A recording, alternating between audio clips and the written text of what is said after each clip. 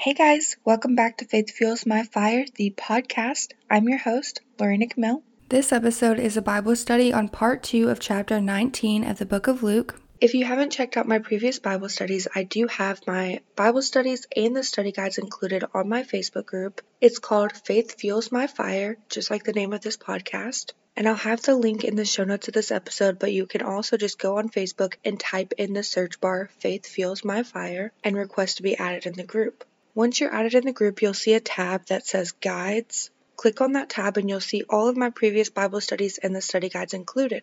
Before we get into this Bible study, I did want to say a quick prayer, so if you would please just close your eyes and pray with me. Lord, I pray that you lift up every single person listening to this right now. Please give us knowledge and understanding to know exactly what it is that we're reading and the wisdom to implement it in our daily lives. Please open up our eyes, our ears, our hearts, and our minds to you, Lord. And I pray that whatever it is that each person is supposed to receive from this Bible study, that they receive it and they implement it in their daily lives. I love you with every ounce of my being. In Jesus' name, amen. All right, now let's get into this Bible study. So I'm just going to start reading where we left off at verse 28. After Jesus had said this, he went on ahead, going up to Jerusalem. As he approached Bethphage and Bethany at the hill called the Mount of Olives, he sent 2 of his disciples, saying to them, "Go to the village ahead of you, and as you enter it, you will find a colt tied there, which no one has ever ridden. Untie it and bring it here. If anyone asks you, 'Why are you untying it?' tell him,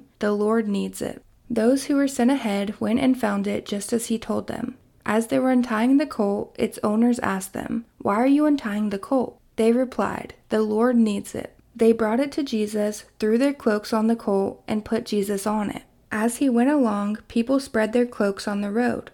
When he came near the place where the road goes down the Mount of Olives, the whole crowd of disciples began joyfully to praise God in loud voices for all the miracles they had seen. "Blessed is the King who comes in the name of the Lord. Peace in heaven and glory in the highest." Some of the Pharisees in the crowd said to Jesus, "Teacher, rebuke your disciples." "I tell you," he replied, "if they keep quiet, the stones will cry out." As he approached Jerusalem and saw the city, he wept over it and said, "If you, even you, had only known on this day what would bring you peace, but now is hidden from your eyes. The days will come upon you when your enemies will build an embankment against you, and encircle you and hem you in on every side. They will dash you to the ground, you and the children within your walls. They will not leave one stone on another, because you did not recognize the time of God's coming to you."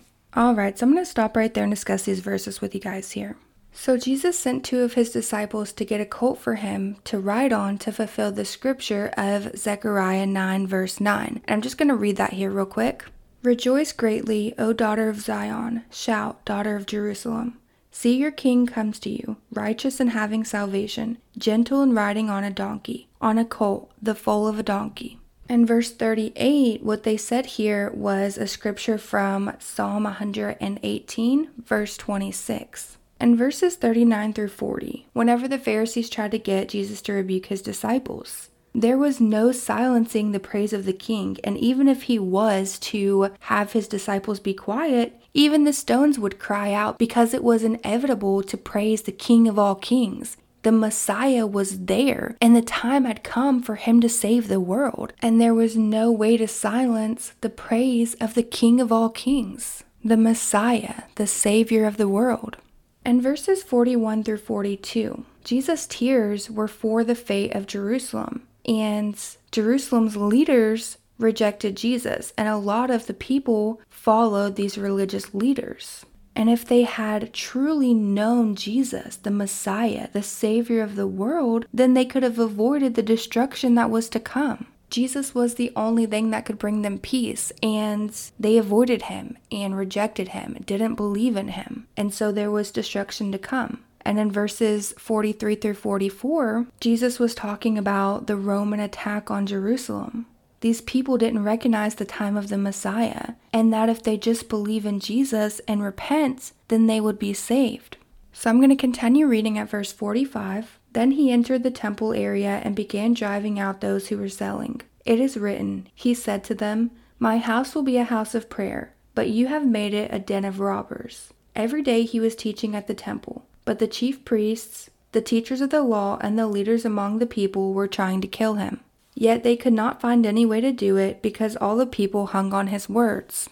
Alright, so those are all the verses of chapter 19 of the book of Luke, but I'm going to discuss these verses with you guys here. So in verse 45, Jesus was full of righteous anger because these people were selling in the temple area, and that was the house of God for prayer.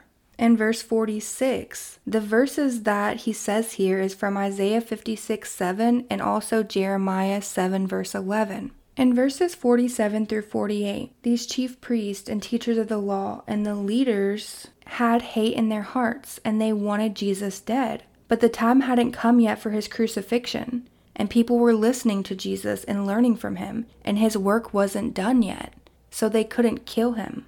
So I'm going to end this Bible study with 3 takeaways that I want you guys to write down. Number 1 is, nothing or no one can silence praise to the King of all kings. Number 2 is, Jesus had compassion for the people of Jerusalem. And number 3 is, no one could kill Jesus until the time for his crucifixion came. So that concludes this Bible study on part 2 of chapter 19 of the book of Luke. Tomorrow we're going to go into chapter 20, so make sure you stay tuned for that. And yeah, I love you guys so much. I see you guys tomorrow. Bye, guys!